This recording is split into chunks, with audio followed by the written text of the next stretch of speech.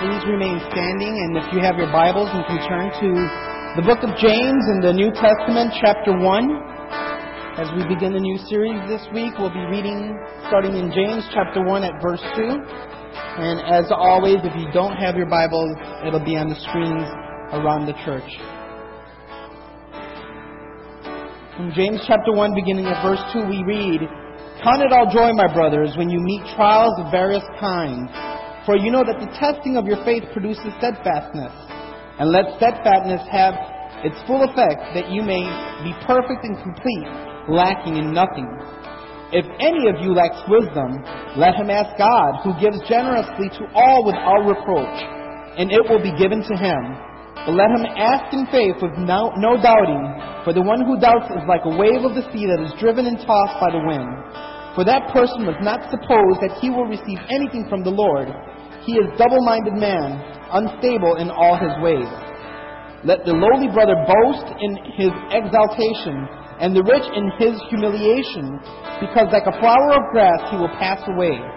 For the sun rises with its scorching heat, and withers the grass. Its flowers fall, and its beauty perishes. So also will the rich man fade away in the midst of his pursuits. Blessed is the man who remains steadfast under trial, for when he has stood the test, he will receive the crown of life, which God has promised to those who love him. Let no one say when he is tempted, I am being tempted by God, for God cannot be tempted with evil, and he himself tempts no one. But each person is tempted when he is lured and enticed by his own desire. Then desire, when it has conceived, gives birth to sin, and sin, when it is fully grown, brings forth death." That is our scripture for today from James chapter 1.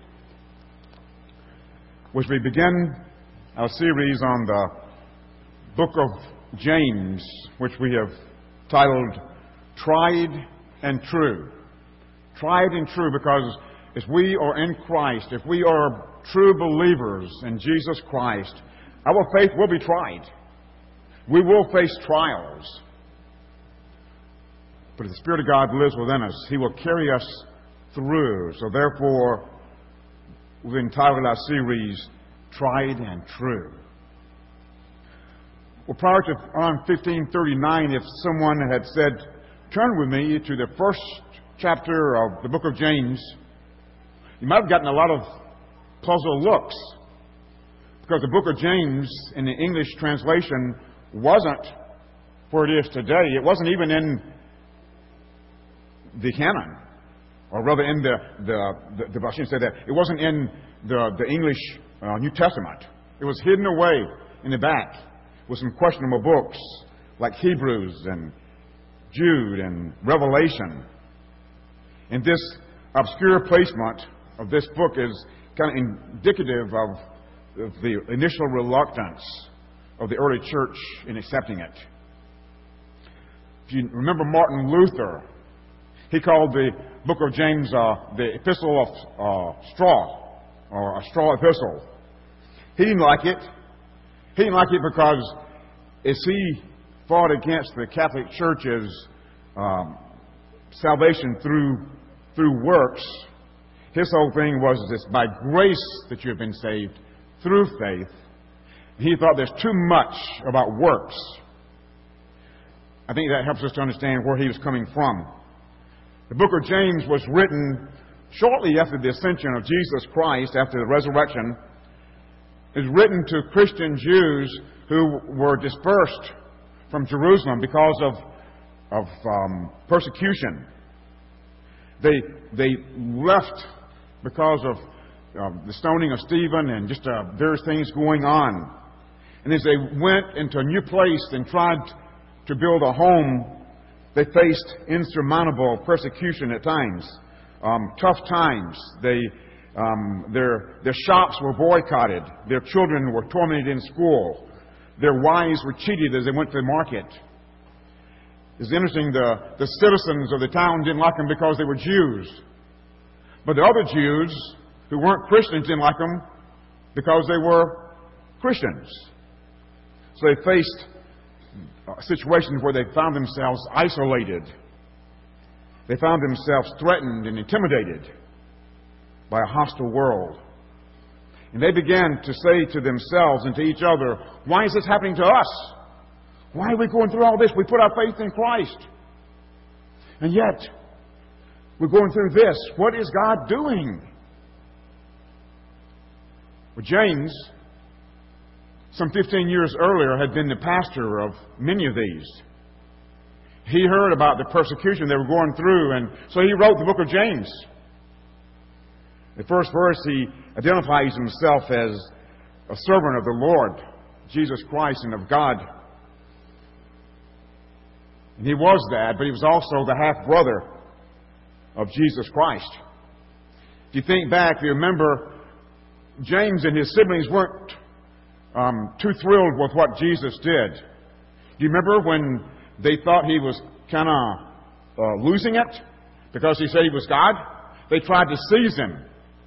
They wanted to maybe institutionalize him because they thought he was crazy. It took the resurrection of Jesus Christ to open James's eyes, and then he believed. James himself was later martyred because of his faith in Jesus Christ. Again, so this book was written to these Christians in a hostile environment. James emphasized that genuine faith results in godly living in the midst of trials, in the midst of hardship. A key theme of the book of James is faith without works is dead. Faith without works. Think. How do you even know it's a faith? It's when someone says, I'm a Christian, but their lives haven't changed. True faith works. And true faith perseveres and endures through trials and is a faith that is tried and true. Again, works don't save us. I'll make that clear up front. Works don't save us, but we work because we're saved. Another theme we'll see as we go through the book of James is be doers of the word, not just hearers. And we're reminded that it's kind of like looking in a mirror and seeing dirt on our face but not cleaning it off. We'll be doers of the word.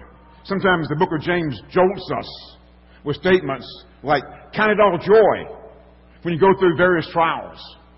Think about it. Count it all joy when you go through trials. Another one is, you do well to believe. Even the demons believe. That should hit us. That should cause us to question, do I really believe? We live in a time so often when we hear people say, yes, I'm a Christian, but their lives have never changed. Their lives continue in the way they were before. And James makes it clear that a life of faith is a life in which we struggle and mature as we go through trials. And if we're honest, there are times in our lives when we don't just have a bad day. Right? We feel like our life has become a bad life because we go through struggle so much. There's so much hurt, so much hardship. But James chapter 1, verses 2 through 4 says that we count it all joy when you meet trials of various kinds. For you know that the testing of your faith produces steadfastness. And let steadfastness have its full effect, that you may be perfect and complete and lacking in nothing.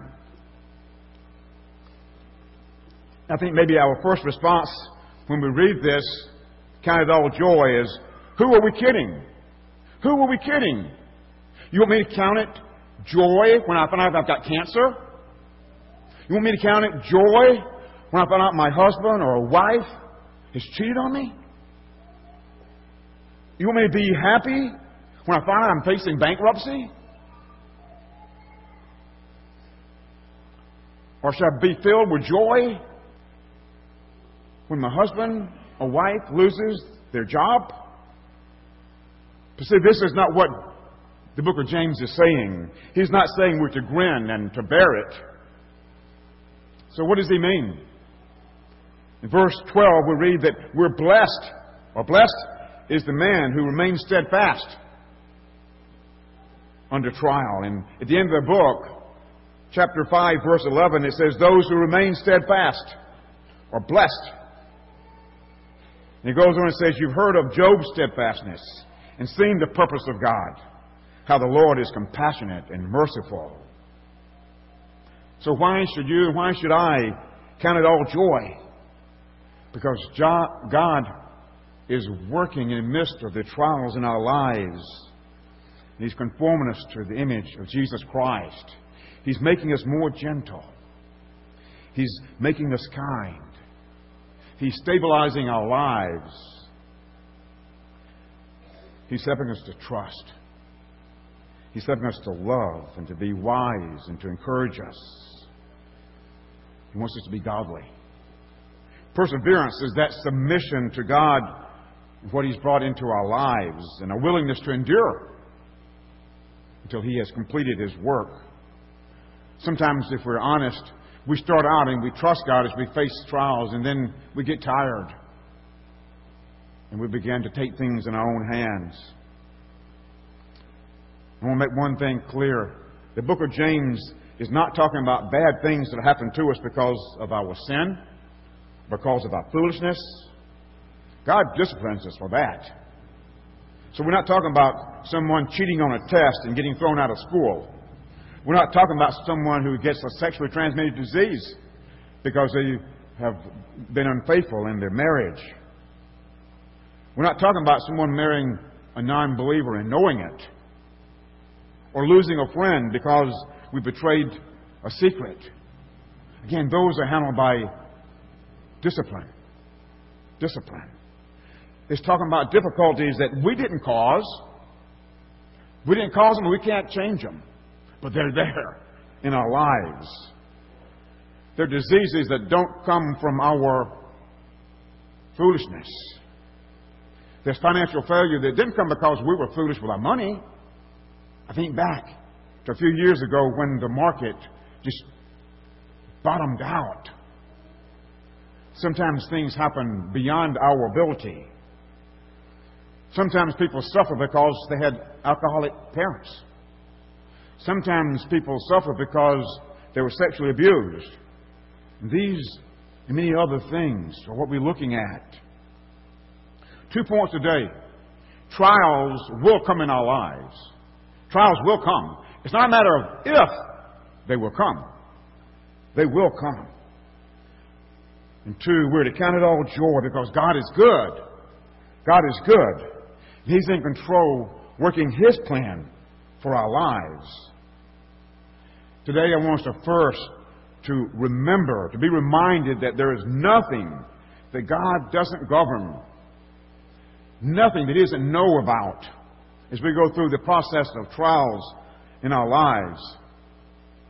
1 Kings 8:27, as King Solomon was dedicating the temple, he said, the heavens, even the highest heavens, cannot contain you.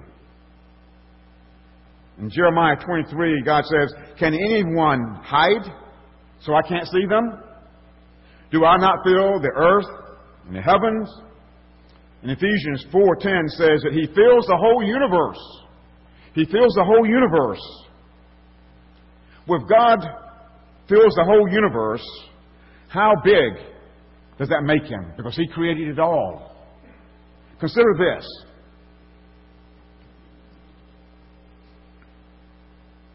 You can fit 1 million Earths into the sun. 1 million Earths into the sun. And the sun is a smaller star. There are stars within our galaxy that are 800 times bigger than the sun. The next closest star to the sun is the Alpha Centauri, which is about 4.4 light years away. And that means if we could take a car and could drive through space at 60 miles an hour, it would take you 30 million years to get there. It's a big universe. It's a big galaxy. Beyond that, there are 200 billion stars in our galaxy, and there are 100 billion other galaxies. As you think about these facts, we see that the universe is so big, and our God is so big, even bigger, of course. We can't comprehend this. How God is able to know all these things and to govern them. How He knows about the orbit of every planet in the universe. The temperature of every sun. And yet, in the midst of this immensity of God, He is able to zero in on you. He's able to zero in on me. And He knows us. The minute details of our lives. Scripture says that He has taken a special interest in us. In the book of Luke, the Gospel of Luke, it says, "Are not 5 sparrows sold for 2 pennies?" In other words, they're not worth a whole lot, and yet not one will fall without God's awareness. And it goes on and says, "Even the hairs on your head are numbered. Fear not, for you are far more valuable than the sparrows." Because God knows the hairs on our head, we haven't got to fear. Though some of us who may not have hairs on their head, God knew the number of hairs you had before you lost it. He even knows what you got left. Psalm 139 talks about how He knows us. Verses 1 through 5 says, "You have searched me and you know me. You know when I sit down and when I rise up. You know my thoughts from afar. You discern my going out and my lying down. You're familiar with all my ways. Before a word is on my tongue, you know it." And it goes on in that same passage, 139 verses 13 through 16. It says, "You created my innermost being. You knit me together in my mother's womb. You saw me before I was born, and every day of my life was recorded in your book. Every moment was laid out before a single day had passed." Our God is sovereign. Our God is all-wise. Our God is good. He's sovereign, and yet He knows the details of our lives. He knows the number of hairs on your head. He knows you, your giftedness, your temperament, your personality, because He formed you. He made you the way you are. Think about this. In the midst of the trials that you're going through now, or you will go through, we need to know God. We need to know who He is. We need to personalize what God says about His interest in us. Yes, He's infinite. Yes, He's all-wise. Yes, He is perfect in love. Yes, He is sovereign. And yet, He knows the hairs on your head. That is so powerful if you think about it. Too often we have a wrong view of who God is. We see Him as a police officer just waiting to give us a ticket. Or maybe we see Him as a school teacher. You ever have a teacher that she was so strict you couldn't enjoy learning? There's no freedom. It was like, better not smile, better not enjoy yourself, because she's going to stop you. Sometimes as we go through life, sometimes as we struggle, we have a wrong picture of who God is. And He certainly isn't like that. The psalmist in Psalm 16:11 says, "You make known to me the path of life. You fill me with joy in your presence, with eternal pleasures at your right hand." Eternal pleasures, not the temporary pleasures that we tend to move toward here. Pleasures that we feel guilt for later. John 10:10, Jesus Christ says, I came that they may have life and have it abundantly. See, God knows us. He loves us. He longs for the best for us. As we go through trials, we need to know and understand who God is. Because if we're honest, in the midst of trials, in the midst of hardships, we lose touch of who He is.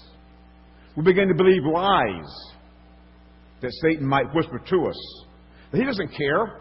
God doesn't care. Or people around me don't care. Sometimes in the midst of trials and struggles, we lose hope.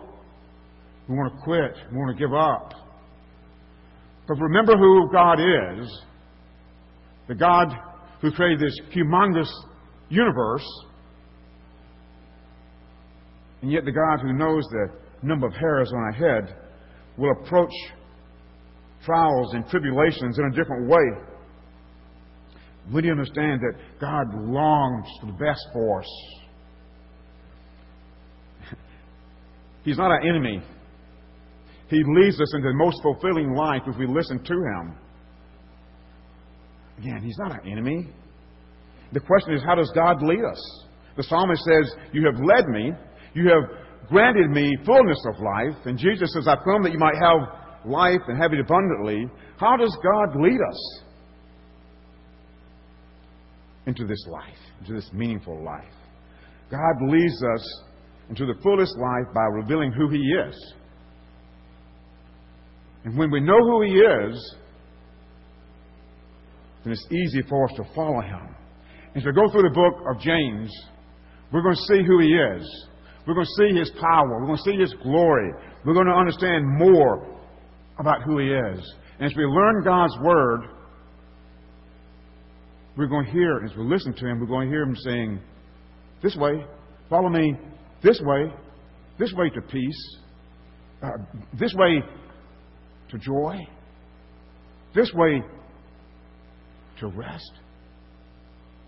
He leads us. God pursues us. He persuades us in the midst of trials and temptations. And as we obey Him, we see Him for who He is, for all His glory and all His power and His perfect love. He draws us to Himself. He draws us to Himself in the midst of trials and struggles. He woos us to Himself. James chapter 1 verse 5 reads, "If anyone lacks wisdom, let him ask, who gives generously without reproach, and it will be given to him." Now first, for you college students and high school students, this isn't for you. This isn't for you on the morning of the test when you haven't studied.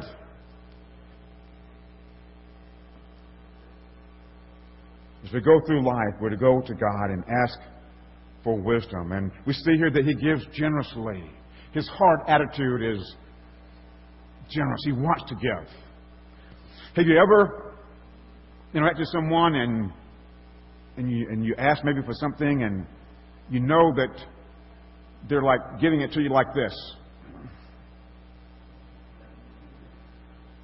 God's arms are open wide. They're open wide. He says, if you lack wisdom, as you go through trials, come to me and I'll give you wisdom. I'll give you wisdom.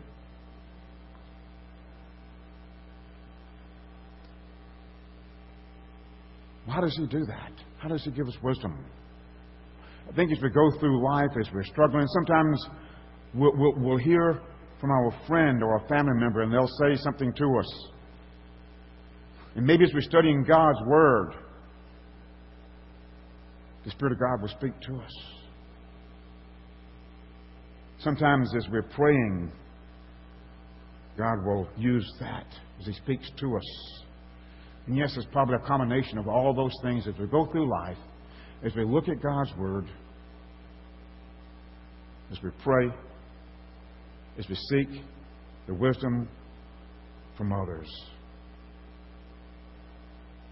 God says in His Word, if we lack wisdom, ask Him. But there's one condition. There's one condition. There must be a trusting, believing heart. James 6-8 says, let him ask in faith without doubting. For the one who doubts is like a wave of the sea that is driven and tossed by the wind. For that person must not suppose that he will receive anything from the Lord. He's double-minded, unstable in all his ways. When we ask, we need to trust God that He's working good in our lives through the trial. We need to trust Him. That's why I want us to know who He is. I want us to remind us that He's this powerful God who's over all things, and yet He knows the hairs on our head.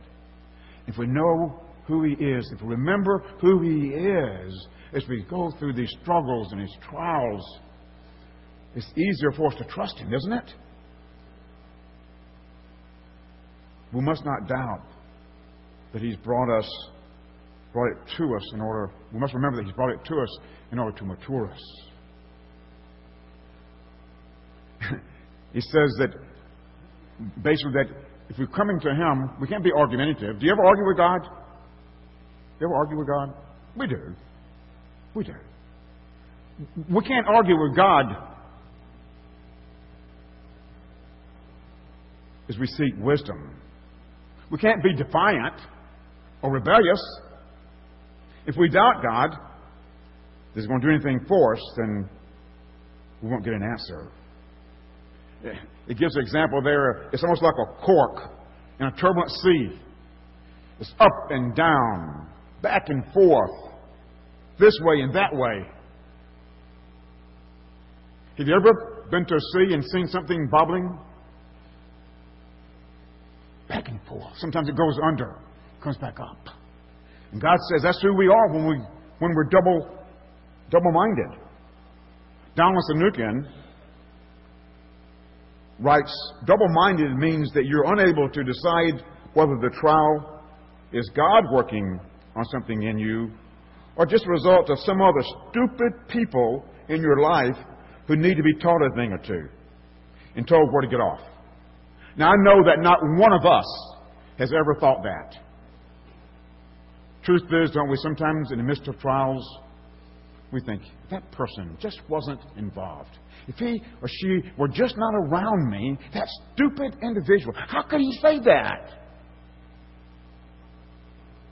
But see, God says He may use individuals like that in our lives because He wants to work in your life, in my life. He wants to work in such a way that we submit to Him and allow Him to work. Verses 9 through 11 reminds us that we're to look to Him for our provision. It says, let the lowly brother boast in his exaltation, and the rich in his humiliation. I love how it transposes what the world says. The poor person is exalted and the rich is humiliated. And it goes on and says this, because like a flower of the grass, he will pass away. For the sun rises with its scorched heat and withers the grass. Its flower falls and its beauty perishes. But also will the rich man fade away in the midst of his pursuits. What a powerful picture of the riches that we so often seek. It rises up and it falls. God wants us to be more impressed with the eternal riches that He's given us. He wants us to see our high position we have in Christ Jesus for eternity. Not something that will fade away. Not up today and gone tomorrow. He wants us to take pride, so to speak, and see the honor that He has given us when we put our faith and trust in Jesus Christ. Sanukian again says, God wants us to realize that it's what we do for eternity that matters. Think about it. God wants us to remember that it's what we do for eternity that matters. That our lives not be caught up in our business, in our careers, in our home, in our car, in our clothes, in our vacations. Because all these disappear. They perish. None really matters. What really matters is what we're doing that will last for eternity. And yet if we're honest with ourselves, in the midst of life, we struggle with these things. We struggle with them. He wants us, though, to be concerned with eternal things. Again, we're to consider it joy whenever we face a trial. God is making us whom He longs for us to be, and if we're believers, whom we long to be. He wants us to grow and mature and to be like Christ. Verse 12 says that, "Blessed is the man who remains steadfast under trial. When he has stood the test, he will receive the crown of life, which God has promised to those who love Him." The person who perseveres receives a crown of life. And some have said that a more accurate translation might be that he receives a crown which is life, life eternal. Perseverance gives evidence of true faith. And true faith endures to the end. It's tried and true, if you will. Verse 13 says, "Let no one say when he's tempted, that I'm tempted by God. For God cannot be tempted with evil, and He Himself tempts no one. But each person is tempted when he is lured and enticed by his own desire. And then the desire, when it has conceived, gives birth to sin. And sin, when it's fully grown, brings forth death." James is quick to tell us, don't blame God. God has nothing to do with evil. God is not tempted by evil. He doesn't tempt any of us. Some people have tried to say that, well, God put this before me. But God doesn't want, He doesn't purposely put something in our life where we might sin. If we go on and look, if God doesn't tempt us, who does? A lot of times we say Satan did. And sometimes Satan does. Sometimes Satan whispers lies to our ears and we listen. But this passage says that it comes from within us. It comes from within us. Some desire within us is causing us to be tempted. And we want very much to have it for ourselves. And so something pops in our mind that's evil. It's a wrong way to attain maybe something good. If we don't deal with it quickly, pretty soon it controls our minds. It becomes compelling and powerful. And then we give in. And then we sin. Verses 14 and 15 says, "Each person is tempted when they are dragged away by their own desire." The word dragged away here is almost a violent term. It's like, it's kind of like you had a fish hook in your mouth. You're being pulled. And that's the way sin is in our lives. As we're tempted, it pulls us where we fall when we are dragged away by our thoughts. And the second word is when we're enticed. And this is similar, but a little bit different in the sense that it's like an animal that sees a bait. I thought about a rat or a mouse, and they see cheese on a trap. And they don't think about the trap. They don't think about getting caught. They see that cheese, and they go for it. And that's what sin does to us. We go for the bait. And then, of course, we sin, and sin results in death. You see, our heart is deceitful, even though the world wants to say that, there's not evil. The heart is deceitful. And we don't believe God when He says, this is good for you. This is the best. We argue, but God, I want this. And He says, no, not this. This. And today, tomorrow, we'll be tempted in different ways. Maybe someone now is toying with some kind of idea of sin that they're going to commit. Whatever the deception is that you design, that I'm wanting to fulfill, run away from it, because they kill you. Sin has the ability to mask itself. It looks harmless. It looks harmless, but has horrible consequences. As I think about different lures we might be drawn toward in sin, sometimes we've become so caught up in success that becomes our everything. We forget about our kids. We forget about our spouse.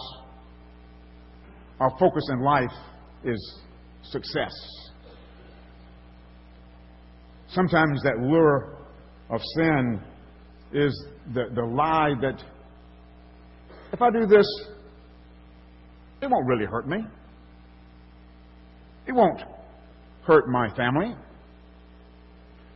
How many times have I sat down with men and women who have been unfaithful to their spouse? And the overwhelming pain and hurt, not just to themselves, but to the ones they love. You see, when we're going through that temptation process, we don't think about that. Well, James 1:16 through 18 says, "Don't be deceived, my beloved brothers. Every good gift and every perfect gift is from above, coming down from the Father of lights, with whom there is no variation or shadow due to change. Of His own will He brought us forth by the word of truth, that we should be the kind of firstfruits of His creation." Everything that God is doing in your life and in my life is for the good. His will is that we might become like Christ. As I thought about this, everything that God gives is good. Okay, we got that. Every good gift and every perfect gift comes from above. Now think about it. Anniversary, or birthdays, Christmas, somebody you care for, somebody you love, you want to get that right gift, right? Now, those of you who know me know that if you were to get me a gift card to a seafood restaurant, I don't care how high-end it is, it wouldn't mean 2 cents to me, because I hate seafood. I hate it. Now give it to my wife, Chris, and she would thank you. You see, what is that perfect gift? When we buy a gift, we don't want a flimsy gift. We don't want to get a cheap gift. We want to get a good gift. A gift that is unique to that person that we love and we care for.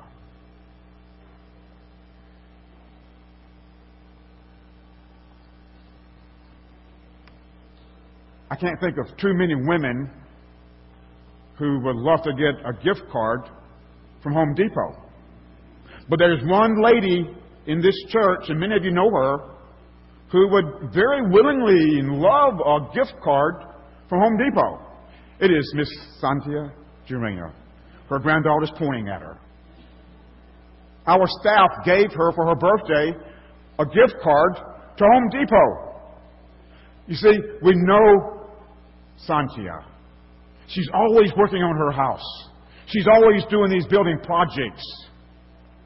And we try to be different. We don't want to always give each other, although I'm very willing to accept a gift card to Amazon. We don't want to always get the same thing. And so we're trying to be creative, and we came up with that. Because, see, the staff knows Santia. And we know that she likes to buy things. Jeanette, we would never give you a gift card to Home Depot. I think our staff, because we know you, you would love a gift card to a French restaurant. Because you and Rick are always going on special occasions, sometimes not even special occasions, to these different French restaurants. You see, in the same way, we need to start with the conviction that whatever God is doing in your life, in my life, is a good and perfect gift. The top of the line. It's not flimsy. It's chosen especially for you, especially for me, because God knows us. He knows us far better than we know ourselves. Sometimes we struggle with a stagnant career. I've talked with some of you, and I know it's hard. And sometimes maybe it could be that He has you there where you can look for a job somewhere else. Maybe the company that you're working with is about to have a bottom out. You need to look somewhere else. Or maybe He wants you to do something that you're gifted in better.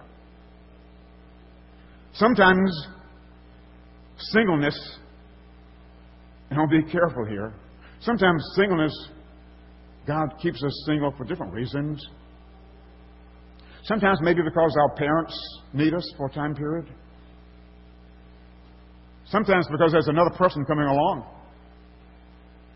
I think back to my days at ICI, and there's a young lady who just so longed to get married.